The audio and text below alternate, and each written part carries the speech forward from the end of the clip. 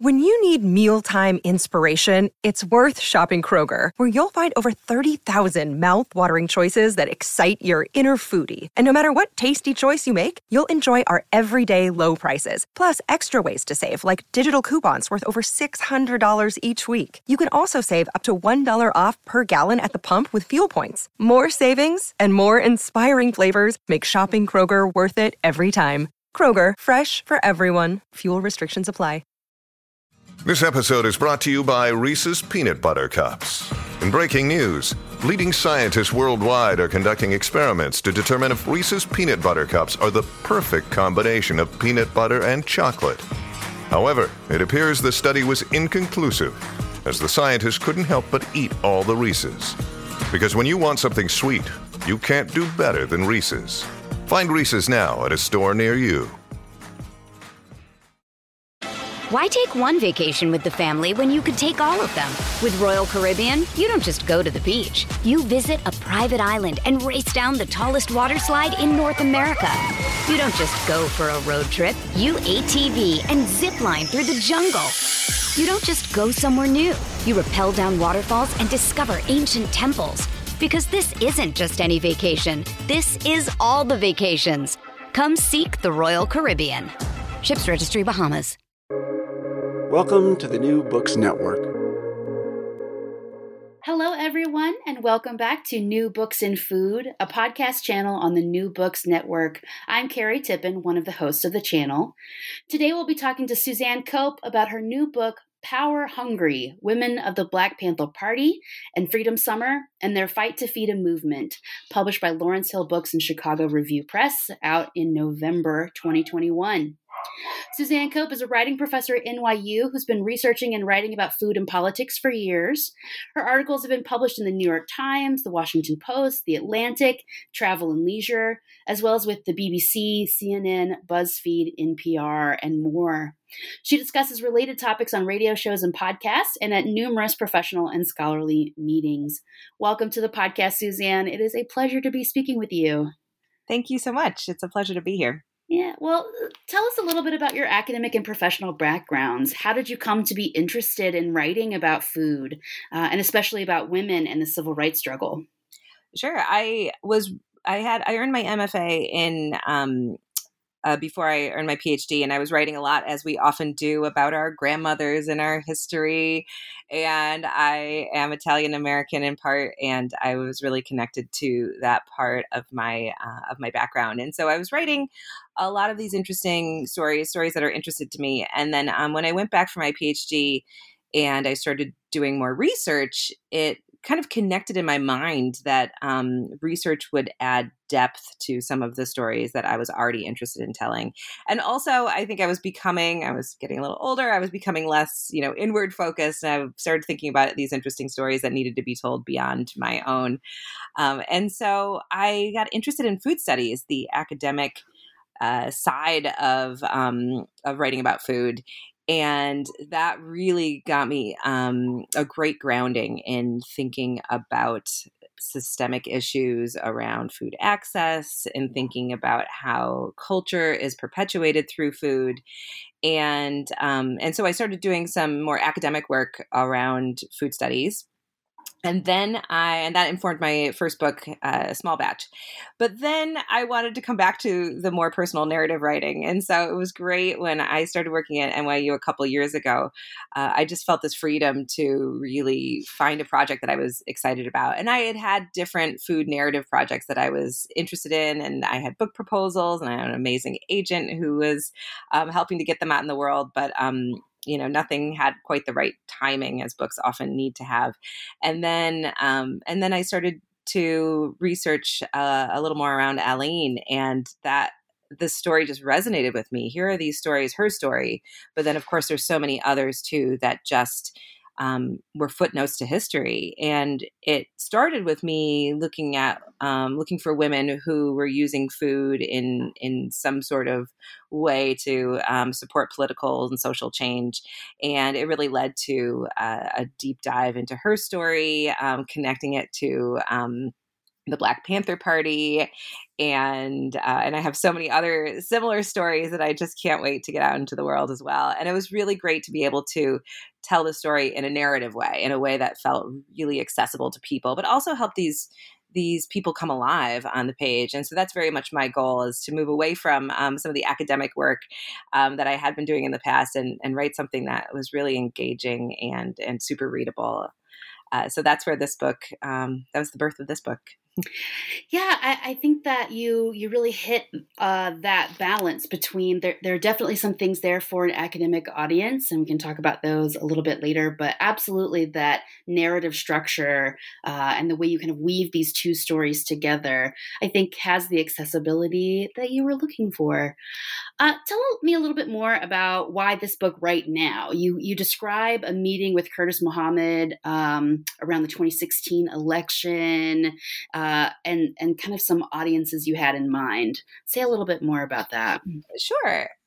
These particular stories came out of a previous, I guess it was more of a collection of stories. I became, as so many people in 2016, became more politically activated, someone who just, had strong opinions, but didn't, maybe didn't do a lot of action. I saw people around me wanting to act and do physical things, not just talk about things and write about things. And I saw a lot of people doing that around food, whether it was sending pizzas to protesters or gathering immigrant women to cook food of their own background, both for them to make money, but also to talk about issues that were important to them. And so I was thinking about these issues, and I was gathering these stories, and talking with my agent and talking to other editors. I was gathering stories from the past 100 years from around the globe, and then it became very obvious, both to me and other people who might be my initial audience, that we need an American story. Like, what is? Let's connect this to American history, and so that I had already found Eileen's name, and then my agent was really wonderful about Monica Woods, about helping me think about pairing these two stories together, and it was so powerful when I started to do this research, where they really were initially going to be parallel stories. They're separated by a couple of years, but of course dealing with so many of the same issues. And then the fact that they intersected in these interesting ways just blew my mind. I was like, oh my gosh, these stories were meant to be together. And I was just so excited when that happened. And that was something that really I didn't know that was going to happen until I was, into the research process, until this book was going to be a thing. But of course, as I'm researching this, voting rights are continually important, for example, but they became even more so important. I kept seeing these parallels to headlines in the news as I'm writing this book, and the book really did, as the timeline, within the actual book itself makes clear, it really did happen relatively quickly. I did initial research, but the deep dive into the research really happened in the last couple of years. So it was, I guess it just goes to show things that so many people already know, or just to remind us what we already know, that preserving voting rights is always important. Thinking about police brutality has never gone away. Maybe it isn't part of the dominant narrative that we see headlines around, but it has always been an issue. And so it was just a continual reminder as I was pairing what I'm researching with the headlines of the day. And so I'm really, I'm happy this is finally going to get a wider audience, because these are really important topics that have never ceased being important. Yeah. It's clear that one of the goals of the book is to center the story of women in what you kind of describe as, a familiar narrative. We already know in these broad outlines the narrative of the civil rights struggle, but a lot of the women are not highlighted or not centered in the stories. You describe them as overlooked, unsung.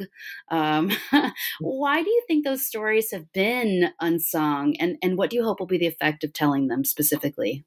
Well, these are issues, of course, as we both know, that have been so prominent for so long, and now we're starting to, I think, and I'm using we as a larger culture, larger society, are starting to give particularly Black women leaders their due, but they've always been leaders and always been seen as leaders within their communities in different ways.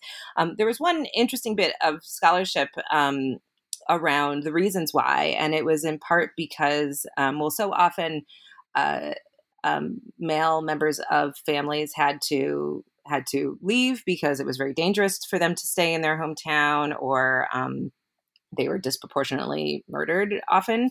And so women often had to take on this leadership role in society, in their smaller communities.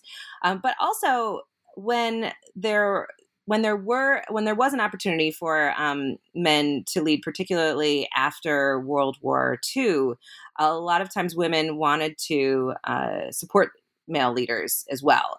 And they saw it as helping Black men kind of have their due in society. And so they were a little bit more willing to take that back seat. And that really also aligned with white culture, even though Black women had a very prominent leadership role in Black culture prior to that. And so it was this, aligning so that there could be this larger role of Black society in the dominant white narrative. So there is some research around that, but also, of course, Black women suffered the double, whammy of being both Black and women. And so that was another reason that they were so long overlooked. For the same reason white women were so long overlooked, and Black people in general, people of color in general, were so long overlooked, because of course this isn't, just an issue among Black society. Of many people of color have faced the same. So so within their cultures historically, we do see a lot of Black women leaders, but we're starting to find these narratives and bring them to the more dominant narrative, to what we're talking about today, and we're starting to be able to give these women their due.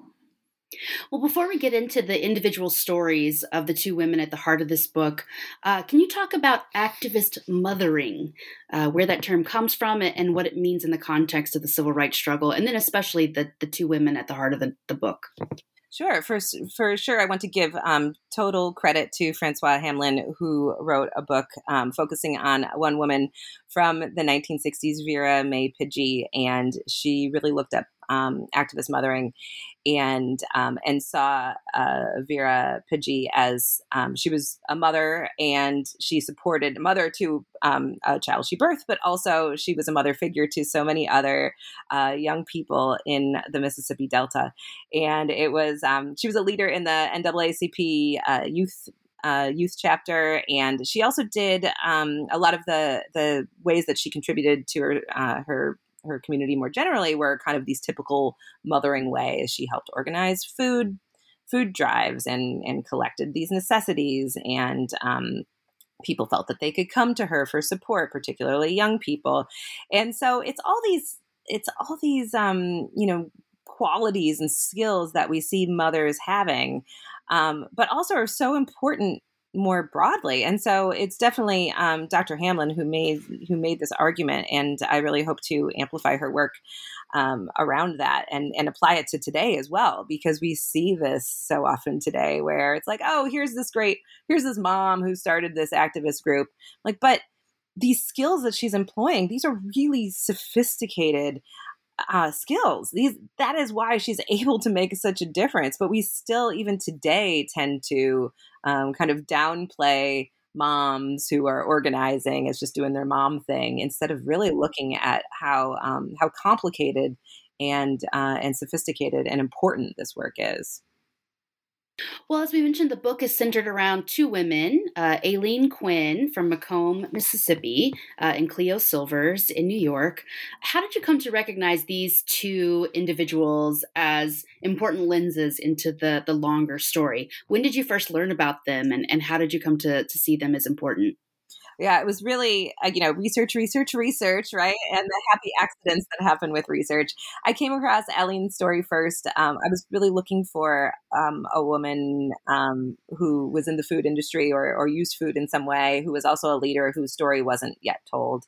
And so when I dug a little bit deeper, I saw that she she fit the bill as far as, the kind of story I wanted to help amplify. And then as I researched more and more, thinking, am I going to be able to find enough information about this person? And is this story at, because unfortunately as we know in media, you can find so many stories are so important, but you also need to convince other people that these stories are important enough to be told. And so when I did this research, as one renowned historian who really wrote the history of civil rights in Mississippi back in the 1980s said, he's like, what happened in Macomb, which is where Eileen lived, is the story of civil rights in Mississippi, and voting rights in Mississippi. And so when I saw that she was, the female leader in this town that was representative of what was happening in the state, that was also kind of representative of what was happening in the country, I saw that this was definitely a story worth telling. And then when my agent and I were talking about ways to expand the story and thinking about including the Black Panther Party, I was really looking for, similar women in the Black Panther Party. And there, of course, there's a handful of women that a lot of names that people would recognize, like Angela Davis, Kathleen Cleaver. But I wanted to find someone else who maybe still had her story left to tell. And I lucked upon Cleo because she is lovely. Eileen is sadly no longer alive, but Cleo and I have struck up a wonderful friendship. And Cleo has not slowed down, not even when Zoom was introduced into the equation. She is still just a firecracker and is doing so much work around activism. I was more than willing to talk to me, and she of course was very interested in food justice during the Black Panther Party and forever afterwards. And she also is very engaged in healthcare as well, and that's something else that, in fact, she was part of a documentary that is just coming out and about her role in the takeover of Lincoln Hospital in the early 1970s. In fact, it's called The Takeover. And so she's still very active, and she has this wonderful story that is little told. And so I'm very honored that I get to help tell her story. And, like I said, they were going to be parallel stories with interwoven themes, but they ended up actually, the stories themselves ended up intersecting, which was really wonderful. Yeah, it almost felt like a reveal in a mystery novel when you mentioned that the person who started the free breakfast in Oakland spent the night at Aileen's house. Oh my God. I was amazed. I'm like, you not only went to Macomb, but that was where you stayed. That was really, and he remembered people calling while he was there, and like harassing phone calls, and it was just really unbelievable. But he was also rather unfazed by having to stay there. I said, it was a day or two after her house was bombed, and he's like, well, a lot of houses were bombed, and there was no place else to stay. I mean, to him, it was just, of course, that's what you're going to be doing. Just, I could not fully, understand that, but it's all the more important to try to highlight how unfortunately normalized this violence was, and how much this had to just be something to be reconciled with on a daily basis by so many activists and so many people in the Black community. Mm-hmm. Well, it makes sense that these two stories would run parallel. They both highlight, as you say, that food was used by Black women as a potent and necessary ideological tool in both the rural South and urban North to create lasting social and political change. You write really eloquently about food and power, especially in the hands of women. So maybe talk more about how this food work is kind of a paradox, right? On one hand, it sort of adheres to some traditional gender roles, but it's also a way to understand the role of women as leaders, especially in the Black community. Talk a little bit more about that. Sure. I think one story that really illustrates this is when women, Eileen or other women that worked for her and with her, would bring food to the young activists who were jailed in Mississippi. And especially after the walkout, which is when a bunch of teens were activated, and young people, including members of SNCC, were activated to walk out in protest of another young activist who was jailed for a sit-in.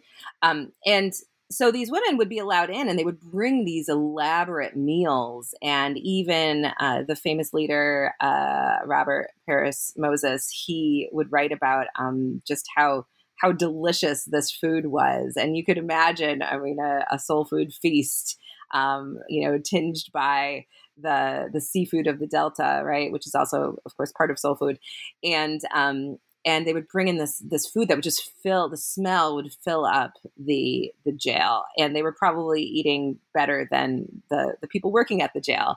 And then these women, because they were so, underestimated, they would be allowed to stay there. And they would make all these plans. They were planning for how to educate all of these students who were kicked out of high school, who wanted to get their diploma, who wanted to, many of them eventually go on to college, and what were they going to do with it? And so they planned these freedom schools. They planned other actions, other civil rights actions and voting rights actions. And they did this because these jailers are like, these women are just dropping off food, no big deal. But they were able to continue their work for a month because this is, they underestimated these women. And you see this so many other times. Eileen was someone who was very outspoken. She was a single parent.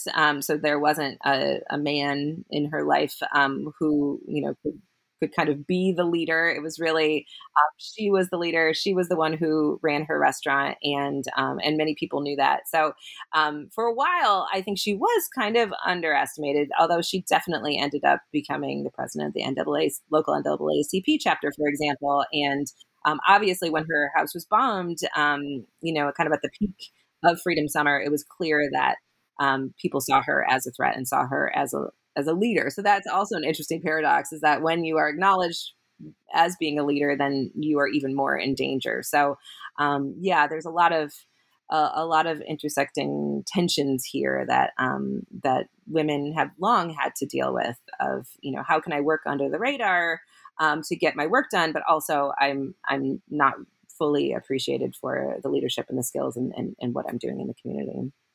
Yeah. Back up a little bit with the story of Eileen Quinn. Introduce listeners to her story. Who is she, and where does that story start? Oh, she's amazing. And I was able to, I'm so thankful, some folks who had volunteered for SNCC during Freedom Summer in 1964 ended up going back a few decades later and interviewing her. And they only used a snippet of this interview, but they did about an hour interview. And so I was able to, this is the only footage I can find of her in, even among her family. And so I was able to integrate some of these stories she was telling. She grew up, she didn't grow up in Macomb, but she ended up there as a young woman, and she took over a restaurant that her brother had started, and he also had a farm. And so this made sense. It was one of the few businesses that a woman could run. And she'd also grown up with her grandparents on a farm, and it was, fully a subsistence living, but not in a negative way, in this positive way where there were grapes and there were crops, and they never really felt like they wanted for food. And so she was this amazing cook, amazing chef, and just always very forthright in her opinions. She had, she was a single mom with 4 children, and she just really, very much saw the injustice of what was happening around her, and she wasn't going to sit back and allow people to tell her what she could and couldn't do. So she would openly flaunt certain conventions, such as when the activists came to town, the white activists, she would feed them at her restaurant south of the border. And that was something that just Black and white people did not eat together. And it was very feared by white supremacists. They saw this as something very intimate, and that when you start, mixing, and I'm using scare quotes here, over over a table, then, what's going to come of that? There's going to be even more integration. And so this is one of the reasons that that restaurants were very much the site of so many sit-ins and so many other civil rights actions. And so, from the very beginning, she's like, of course, if you are hungry, you will come. She's saying this to the activists. You will come and you will eat here at South of the Border. And that was a place where Curtis Hayes Muhammad now was like, oh yeah, I never paid her. She would always feed me for free. But then Curtis Muhammad told me as well about how, and Alleen's daughter confirmed that she was also a bootlegger. Mississippi was dry, and it was so common to have, you could only have low alcohol beer. That was the only thing that was legal. And it was so common to have illegal liquor, and that there was even someone at the state level who kind of had their own tax on it. So, it was very much acknowledged, but it was also this way that the state could further control and oppress people like Alleen, particularly Black restaurant owners. If they wanted to exert pressure on this thing that was technically illegal, even though everybody did it, they could do that. And they did do that. They often ticketed her for having illegal liquor. So, her daughter, Jacqueline, was very, very proud of her mother and said she did what she had to do to survive. And she in no way felt ashamed of it. And it was a source of power. And this is where people knew that they could go and they could trust her and they could work with her. And she also ended up working with so many other people who were part of this bootlegging, both white and Black, of this bootlegging industry. And so that also gave her a sense of power, because she is responsible for a number of people's livelihoods, including the cops that she would pay off to kind of turn a blind eye. And that was all standard practice. But of course, it gets mired in ways that people could manipulate and oppress other people if they so desired. When you argue that it's her restaurant and her other businesses that in some ways insulate her from retaliation from white people in Macomb. So she had this ability, and you kind of remark that she recognized she has a bit of a privilege and an ability to be more active and more visible because of this independence she has as a Black business owner. And as you mentioned, as an unpartnered woman. Talk a little bit about how she uses that privilege, or where that comes from. Sure, economic sanctions is what it's widely called.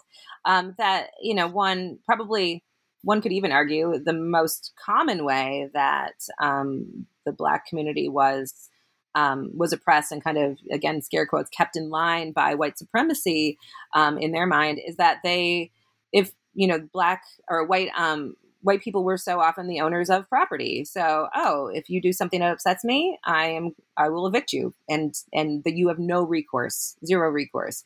I am your employer. You are going to go down to the courthouse and try to register to vote. I'll fire you, and then you won't have a job.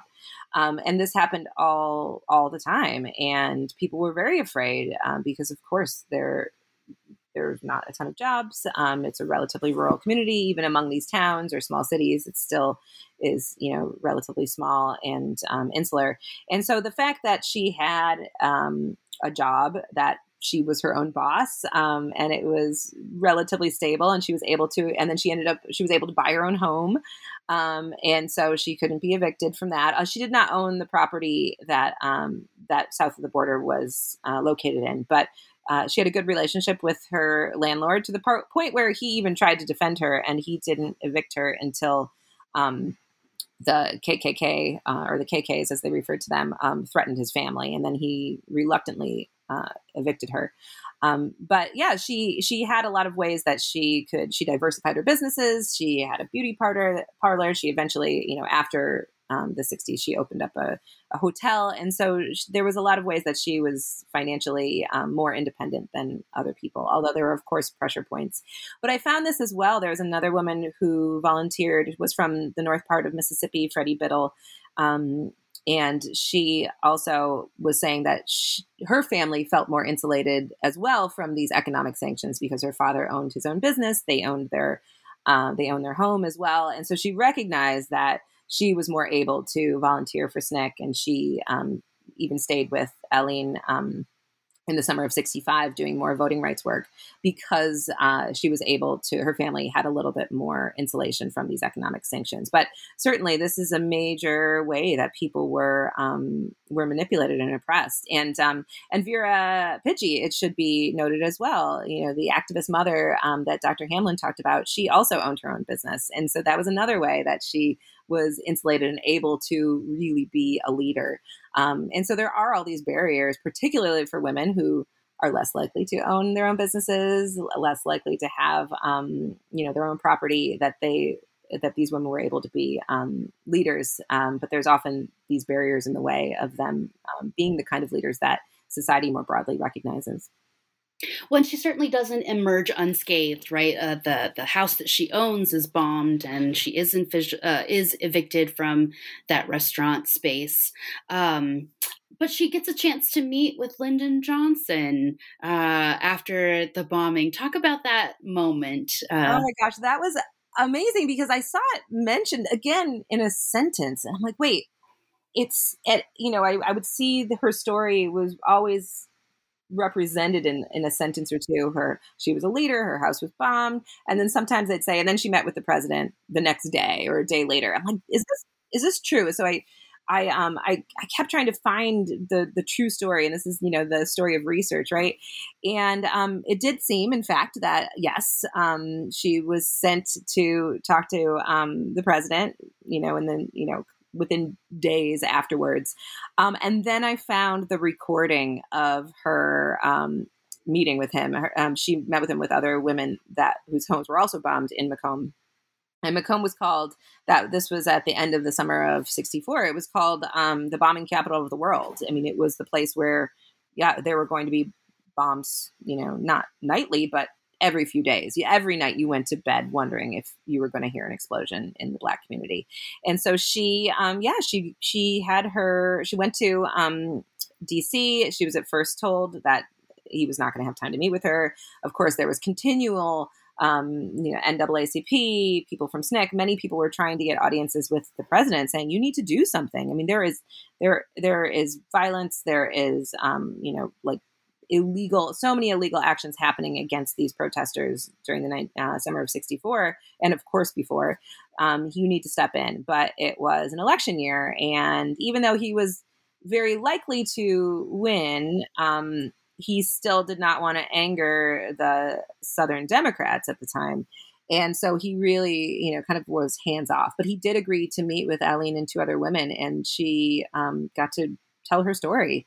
And it was really, I think, very powerful for her. And I was so excited to be able to find that clip and share it with her daughter, Jacqueline, who had never heard it and didn't know. She was 9, I think, the summer of 64. And so she didn't, she has a child's memory of this time and what her mother would later tell her. But she was really pleased to be able to hear that actual recording of her mother and the president.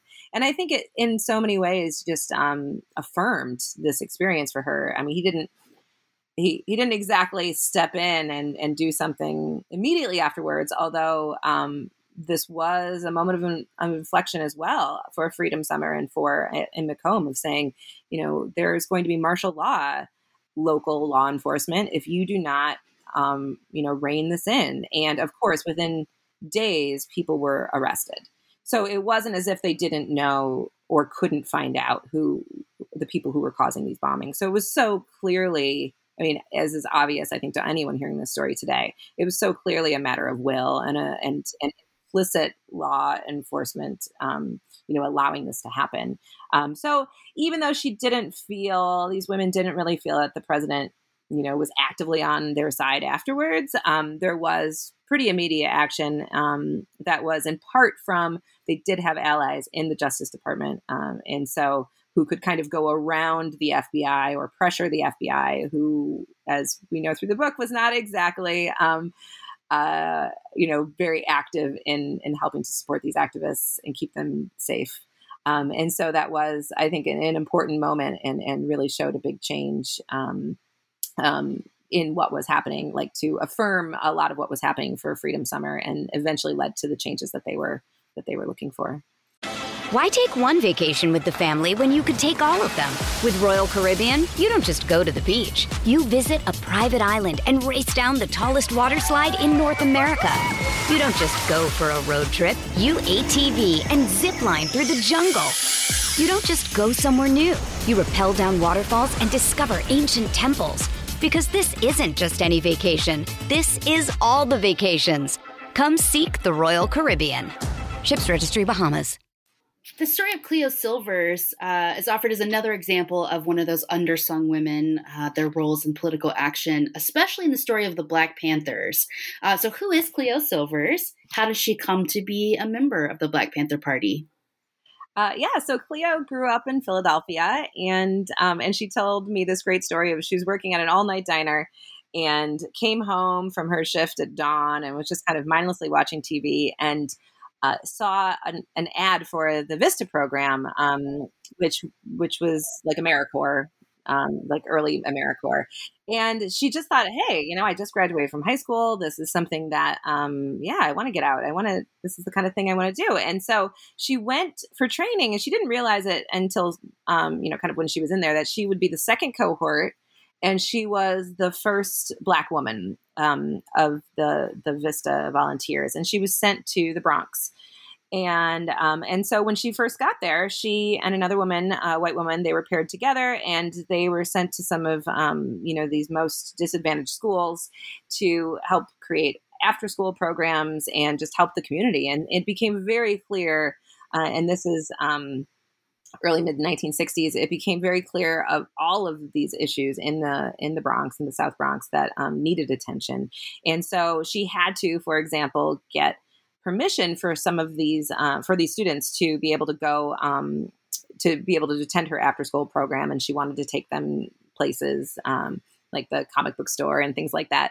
And so she had to go to their apartments, and she would go to their apartments and see that there are these gaping holes in the ceiling. She would feel how hot it was in the summer and how freezing it was in the winter. She would see rats. And so she became, because this is the kind of person she is, she's amazing.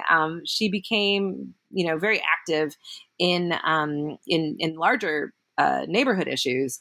And in fact, she was even recruited by city code, subtly recruited by city code enforcers, telling her and teaching her and her partner how to identify code violations, and even kind of coaching them of how they could get the tenants organized so that they could create a united front and start to they ended up in some cases taking over their building and getting some of these issues addressed, because it was very unsafe and unsanitary. And these landlords were just completely delinquent landlords. And so she was becoming more and more interested and involved in neighborhood stuff. And she was even aware of the Black Panther Party. She would go, and they offered free karate classes at the dojo next to their office. And then she, after Vista, she ended up getting a job at the only local hospital, and she was part of the union there, and they were planning actions to. It was a very unsafe place. It was known as the butcher shop, and there were many. It wasn't just it was a Black and Hispanic neighborhood, and so they didn't have. So there were many people who only spoke Spanish. They did not have translation services. There were many things that they lacked. And so they were planning these actions, and the Black Panthers were there to help support, as they were for many of these kinds of issues. They would go and they would lend their support and their organization and people power.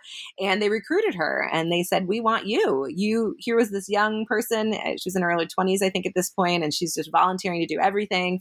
And they said, go down and sign up. And so she was so honored because she saw them as other leaders in the neighborhood. And so she ran down and signed up, and she became a Black Panther. And this was 1969. And they had just started the Free Breakfast for Children program. It was started at the late 68 in California and expanded countrywide in early 1969. And so that would be one of the things that almost everybody had to do, was volunteer their mornings at the Free Breakfast for Children program. And so she became very engaged in food justice issues around that. But she just saw that as one of a myriad of issues that were affecting the local neighborhood. And so I think a lot of times people tend to know more about the Free Breakfast for Children program because, for reasons I'm sure we'll discuss in a moment.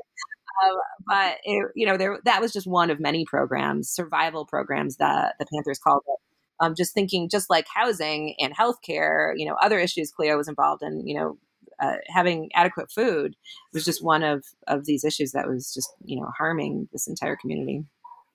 When you describe that, the beginning of those programs is kind of a conflict between this popular image of the Black Panthers as hyper-masculine, these armed young men, and then this softer, family-oriented programs like healthcare, housing, public safety, breakfast. How are those, I use feminized, programs initially received? And then what's their lasting legacy? Sure. And I will even back up a touch and give you a little bit about the history of the Black Panther Party and those roles. So you have Huey Newton and Bobby Seale, who created the Black Panthers. And it was, as many people, I think, know, because there is this popular narrative of the Black Panther Party that was perpetuated by the media, influenced greatly by the FBI, telling the story that they wanted to the public to hear. But especially in the beginning, it wasn't completely different than what these original leaders had envisioned, because they were reacting to the violence against Black men in the neighborhood, in particular. And so initially, they wanted to look like a force. They wore, what people think of as the Black Panther kind of uniform. They did carry guns legally. And, much like people pull out their phones today, they would go and they would stand guard when they saw, a Black man or woman being harassed by the police or arrested by the police. They would read them. They would read their rights, not the Miranda rights, but say, this is what you're allowed to do, police, and we're watching you. And they would stand there as support, and they did it legally, and they wanted to show that they were not going to be intimidated anymore. And then when they began to get a lot of recruits, and they were targeted very quickly on the West Coast by law enforcement, local and the FBI. But they pretty quickly, and it was always in their in their mission statement to support the entire community. This is, it wasn't, some people kind of accuse them of making this shift to the survival programs as being tactical or manipulative, but it was always something they were interested in, supporting, nonviolence from police was only one part of it. And that was from the very, very beginning, the very inception. And so they really began to put in 1968, they started to put even more effort, especially as they grew very quickly to chapters around the country. And they would have, kind of edicts from the central office saying, now everyone should start these kinds of programs. And so the Free Breakfast for Children program was something, and this is how the two stories tie together in some ways, is that they really looked to, we didn't mention Ella Baker, who was this amazing female leader. She started SNCC. She was a leader in the NAACP, and her style of leadership was and this is something that that Curtis Hayes Muhammad said to me, and one of my very first lessons in when I was doing the research for this book, you need to talk to the people. You need to hear. You cannot go in, and this is what we now call kind of like the white savior complex, right? Even though it was not all white people going in, it was just people from different places. You need to go in and say, well, how can I help you? What is it that you want that will make your life better?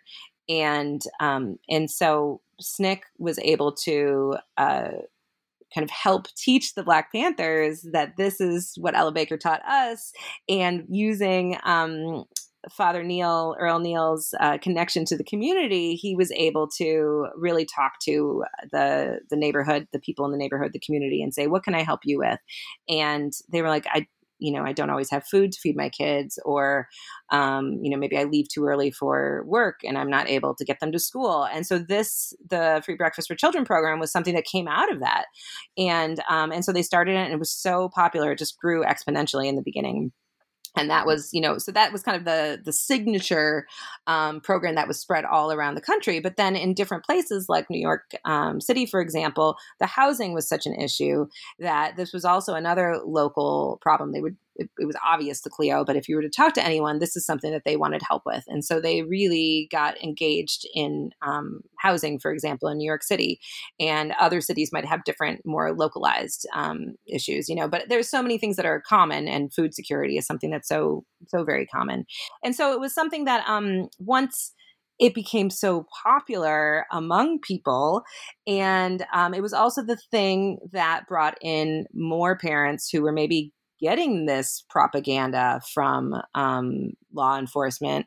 And then law enforcement, the FBI had this direct route to media.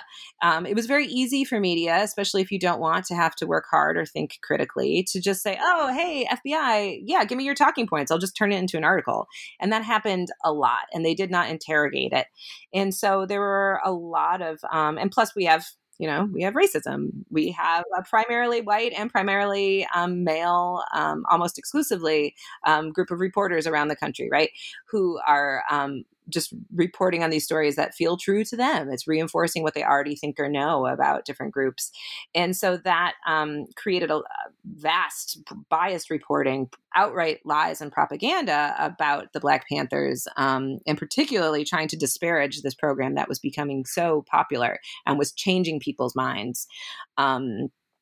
And they were also very explicitly political. And that was another reason that J. Edgar Hoover, longtime leader of the FBI, was so afraid of them, is because they're telling people, why should you not have food? The people down the street who have more money, the white people down the street have food. Why do we not have food? Do you think that not enough food exists? No, it is the will of the people in power. And so once you start questioning that, it got Hoover very worried about his position of power, and so he created even more barriers for them to do their job. He literally had his had law enforcement urinating on food, rendering it unable to be eaten, confiscating it. Telling kids that and parents that they would be arrested or poisoned if they go to this free breakfast program. So it was very much disparaged, and more than disparaged. And he called the breakfast program, the greatest threat. And he framed it as the greatest threat, to the country. I mean, that's a little hyperbolic, but what he really meant was the greatest threat to his power.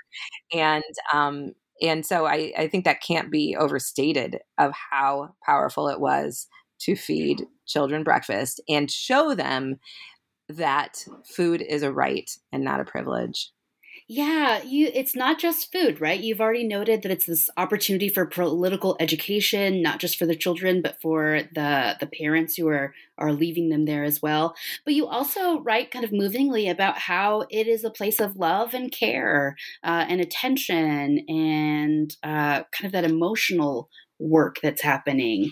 Talk a little bit more about that part. Sure. Cleo said, and we've talked a lot, I was just like, make me feel like I'm there in the moment in this breakfast program. And she said more than once, she said, they just wanted hugs. They wanted hugs all the time. And it was also, I think I haven't explicitly said this yet, about 2/3 of Black Panther Party members in New York City, but this holds true pretty much around the country, we're women. And we don't, think of that. We don't picture females, women identifying people as being the leaders. And they were in charge of so many of these projects. Maybe they weren't all mothers themselves, but certainly these projects would fall under the activist mothering umbrella of saying, I want to create a safe place for you to live, food for you to eat, clothes for you to wear. And this was what they focused on. This was primarily what they did, was provide this kind of support to the community. And it was primarily women, and it was a place she just speaks of such love and care. And they would talk to these kids, help them with their homework, but they would also hear oh, so-and-so is being evicted, or so-and-so is sick, or, they would hear, or so-and-so's mom is on drugs. They would hear these issues firsthand from the children and be able to address them as they could individually, but also identify these patterns. And, drug addiction is one of them. And the fact that it was, Cleo tells this other story, and she became interested in and active in drug addiction remediation, where she tells a story where you could see the cops who would confiscate drugs from someone on the street and then sell them from their cop car. And so, to her, it was so clear that these cops were keeping people addicted. Like, this was part of the plan, and it was happening everywhere. Like on every, like around almost every street corner, she describes it as. And so this was very much, helping these people survive and possibly thrive as well, and helping them see not just in the immediate moment, here's something I could do to help feed you right now, but how can we change the system, and how can we get the community thinking about a different reality and becoming engaged in a different reality. And that's something else that the Panthers were so, I could say this, they're so young. I teach college, right? They're, the age of so many of my college students. And, the Panthers now will admit that they were so idealistic, which I think you have to be. Otherwise, you just look at these problems and say, oh, they're too big. They also worked so hard, so tirelessly. I mean, this was their life, is to serve their communities. It really was. And, but they really did think that they would have revolution in their life. And, many things have changed. As we know, many things have not changed. But it really took people who had this vision and had this ability to see these are the things that people did need to survive. And this is the information, not just giving them the food, but giving them the information, giving them the hope, giving them this vision of what the future could be. And it was really very holistic in that way, even though it was for a relatively short amount of time. I mean, this was really, 2 years-ish. Roughly 1969 to 71 was kind of the thriving moment of the Black Panther Party in New York City, for example. So much was accomplished. And also that can't be understated. And I think that is just not known enough by, in the larger narrative. Mm-hmm. And you mentioned this a moment ago, but one of the moments that most struck me was realizing that what the Black Panther Party especially represented was that neglect of government, and that their success in feeding children was proof that if the government had the will to do it, they could. And so while the government takeover of free breakfast, it took out one of the party's most powerful arms, and maybe led to, I think you kind of allude in the book, to their waning influence. So say something about that, about how that, how losing the free breakfast might have affected their influence. Well, in New York City, for example, and this also kind of affected the party more broadly, there was this very direct campaign to undermine everything that they were doing. And this is not to say that, the Black Panther Party was blameless or never did anything illegal. I just don't focus on any of those stories. And also those stories are so tainted by the propaganda that was out there. But everything I do assert is, absolutely true about these survival programs and how that was very much the focus of the Black Panther Party in New York City, but also elsewhere. So what happened was there was this there were many informers from the FBI and the New York and local law enforcement in New York City, for example. I'm telling a New York City story, but there were around the country that to the point where they didn't even know who each other were. And so you'd have these many informers who would say something inflammatory to try and get other Black Panthers kind of you'd say, yeah, let's do that. Let's go, bomb this or kill those people.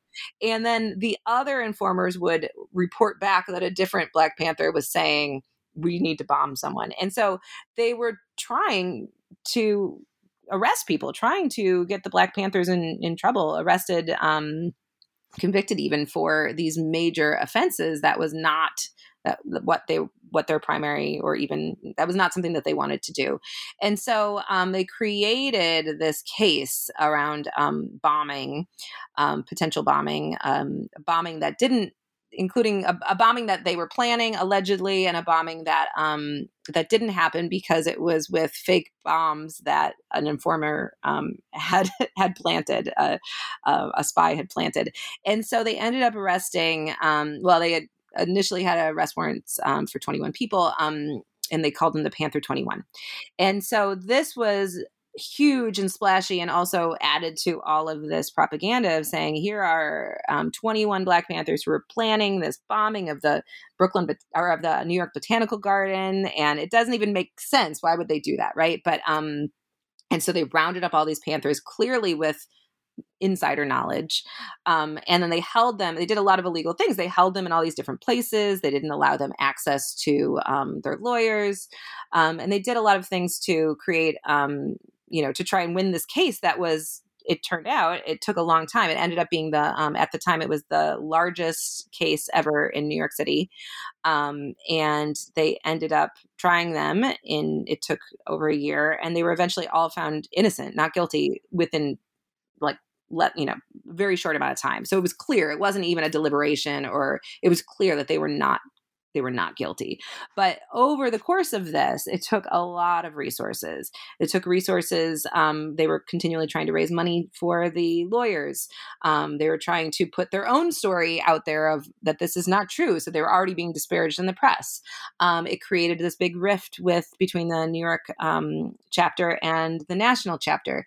And so all of this really was working as planned by the larger power structure to dilute their influence and take resources away from all this community building that they were doing. And so that is what ended up happening. The New York chapter was kicked out of the National Black Panthers because it was becoming too costly, and there were also ideological rifts were happening over this. And so that was pretty much the beginning of the downfall of the New York chapter, even though they went on to serve breakfast for a number of years and have a lot of local influence for a number of years. The national chapter, it also, I think this idea, like this, this ideal thinking, it became clear that this revolution wasn't going to happen as quickly. And they wanted to at first have revolution outside of the legal system. And then by the early 1970s, you see some Black Panther members on the West Coast were starting to run for local politics, which, also kind of created a rift among people saying, I thought we were going to work outside the system, not within the system. And so, I think just the realities of what they were trying to do kind of caught up with what was possible. And when you think about it, though, they had like the full weight of the government and the media, trying to stop them. And the fact that they were so active for so long and did accomplish so much was really unbelievable when you think like you have the FBI actively working to stop you, and you still were able to do these things for a really long time. So, one might say that, the government won, the FBI won, but they have so many lasting legacies. And that's part of my goal of this book is to really highlight these legacies. There's a couple in healthcare that I just want to highlight quickly. Cleo, after this Panther 21 rift, she ended up focusing more of her energies with the Young Lords, which was kind of the Puerto Rican equivalent of the Black Panthers, also in the Bronx. And that's where she did a lot of work with, addiction help. And she was still working at Lincoln Hospital. And so she was doing work around making that better for the community. And she also ended up helping to write the Patient's Bill of Rights, which we all have encountered at almost every place when we encounter healthcare. And that was something she helped author, a watered down version. She would always say she wants to make that clear. She wanted more demands, but to think that they were at the forefront of that. Also, the Black Panthers were among the first people bringing acupuncture as a therapy outside of the Chinese community. And it was actually illegal in New York City at the time. And so they, and then I have a friend who's writing, Sarah DiGregorio is writing a book about, I call it The Revolutionary History of Nursing, and it will be out in a couple of years. But she's also drawn to the Black Panther Party as looking at revolutionary nursing. They were doing community health in ways that is still considered so effective and is so rarely done, where you go door to door and you test iron levels and lead and sickle cell anemia, and provide information around healthcare that you're not getting other places. They advocated for research on these issues that were really affecting this Black community, and doing it in this way that was super accessible to people who were, as has been in the conversation more recently, were very wary of organized healthcare for obvious and good reasons. And so bringing this healthcare to their door in a way that felt really accessible, and advocating for healthcare issues that were affecting this population, that was also something the Black Panthers and the Young Lords did, and is, really important, I think, to highlight around their legacy. Yeah. In the final chapter, you kind of move us into the present with the election of Kamala Harris, also known as Mamala, another hint at that activist mothering, and the work of Stacey Abrams in voting rights and access. So clearly there's an unfinished work of the civil rights struggle, and again, more to tell about the story of women in that continued work. So how do you see that line between Aileen Quinn, Cleo Silver, lots of the other women like them, and then these contemporary figures? I asked a lot of folks, especially as I was doing more research, more interviewing, and we got closer to the election, and I was asking people, what do you think? What do you want to happen? What are your hopes? What do you think is going to happen? And, by and large, of course, people were very, hopeful and excited, because most of this interviewing happened before the election. Some happened afterwards, and of course people were thrilled, but other people too still, and this was a critique of the vice president, is that, and even Biden, he wasn't the super progressive candidate at the moment that people wanted. And there's still some Black Panthers who want to work outside the system and still don't think that you're going to see the progressive politics that they have been fighting for decades still hasn't been realized. And they weren't sure that this, this administration was going to realize it. Although I think that I haven't spoken to some of these people since then, but I think that they might be in some ways surprised at some of the progressive actions. But of course, there's always critiques. But I certainly see with someone like Stacey Abrams, having read her books just for my own interest, in addition to this project, you see this, groundswell of work that starts with the local. And I think, and I think we also saw this with the mutual aid networks. This was a term that was introduced to me in the research of this book, and I only saw elsewhere in the last year and a half. This idea of mutual aid, this idea of communities helping each other, supporting each other, thinking about what a community needs, which is this is what the Black Panthers did, and they called it mutual aid and they called it community organizing. But now we're seeing these terms more explicitly, and once you can name it, then you can go back and trace the history, and you can learn from that, and you can replicate it. And so I see very much that happening now. Part of it is with the administration change, but part of it is just where we have been in the last year and a half. So I see a lot of Black women in particular leading these charges because they have been leaders. They have the skill set. But then I look at some place like New York City, and, I certainly don't have enough information to fully dissect what happened in the mayoral race, for example. But, I think many people can agree that there's still this lack of trust in female leaders. We're edging forward, but when are we really going to give them the top jobs? And, I still hope to write some articles about it and continue to point this out, of saying, these are really important skill sets that these women have, whether it's from being a mom or from being a socialized woman, or just for being who they are, and the roles that they've that they've held, the very diverse roles that they've held. This is leadership. And it's been shown again and again that diverse groups get more done. Women leaders are effective. And there's still something in, the larger, social pressure that seems to not yet always see women as capable leaders. But I will say I have eternal faith because I teach early college students, and they continue to wow me and impress me and give me hope for the future. I'm teaching at NYU. This year I have a new sub role where I have a cohort of students who are interested in justice and inequality. And so we do programming around that, and they take my class that has that as a theme. And they're all so active and have this clear goal at age 18, 19 of what they want to do and how they want to help change the world. And I'm very proud that of my class of 14, they hold half of the elected leadership roles in their dorm of 700. And I was like, whoa, you all are movers and shakers. And they're really amazing. And it's primarily female identifying. And they give me hope. So I was like, you know what? We need to step out of the way and let these young people take over because they have a great vision. And I'm very proud of the work that they're already doing and can only imagine them continue to do amazing things. Yeah, I think that's a really good connection to make of just how you've already mentioned how exceptionally young a lot of the people that you talk about in the book are. And I can agree, having spent some days with some first year students, they're going to do some stuff.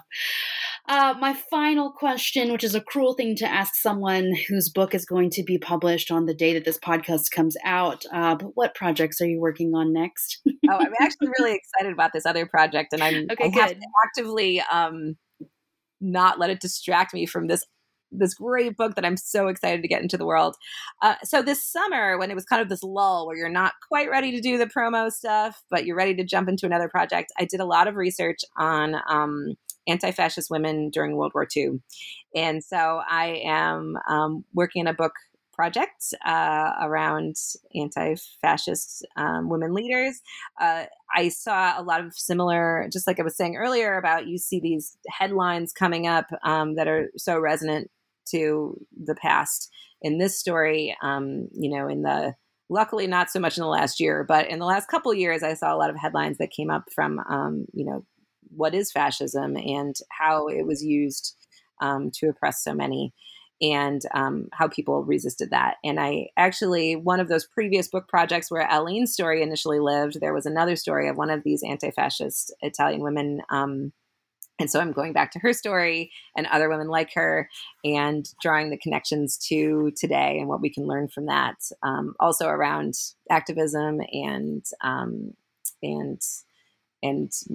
changing the power structure where we can. But the amazing thing about these women is that so many of them, so fascism run by pretty much entirely men, oppressive regime, we all know that. After World War II, so many of these women, first of all, women had the right to vote in Italy for the first time, and so many of these women became part of that new government. So there's a similar through line there as to how they helped create this new free Italy post-World War II. Well, today we've been talking to Suzanne Cope about her new book, Power Hungry, Women of the Black Panther Party and Freedom Summer and Their Fight to Feed a Movement. It is out now. Go and find it. Thanks, Suzanne, for talking to us today. Thank you so much. And thanks to the amazing women who gave me their time and energy and who gave everyone their lifetime of work. This is really who this book is for. Yeah. And thank you for listening.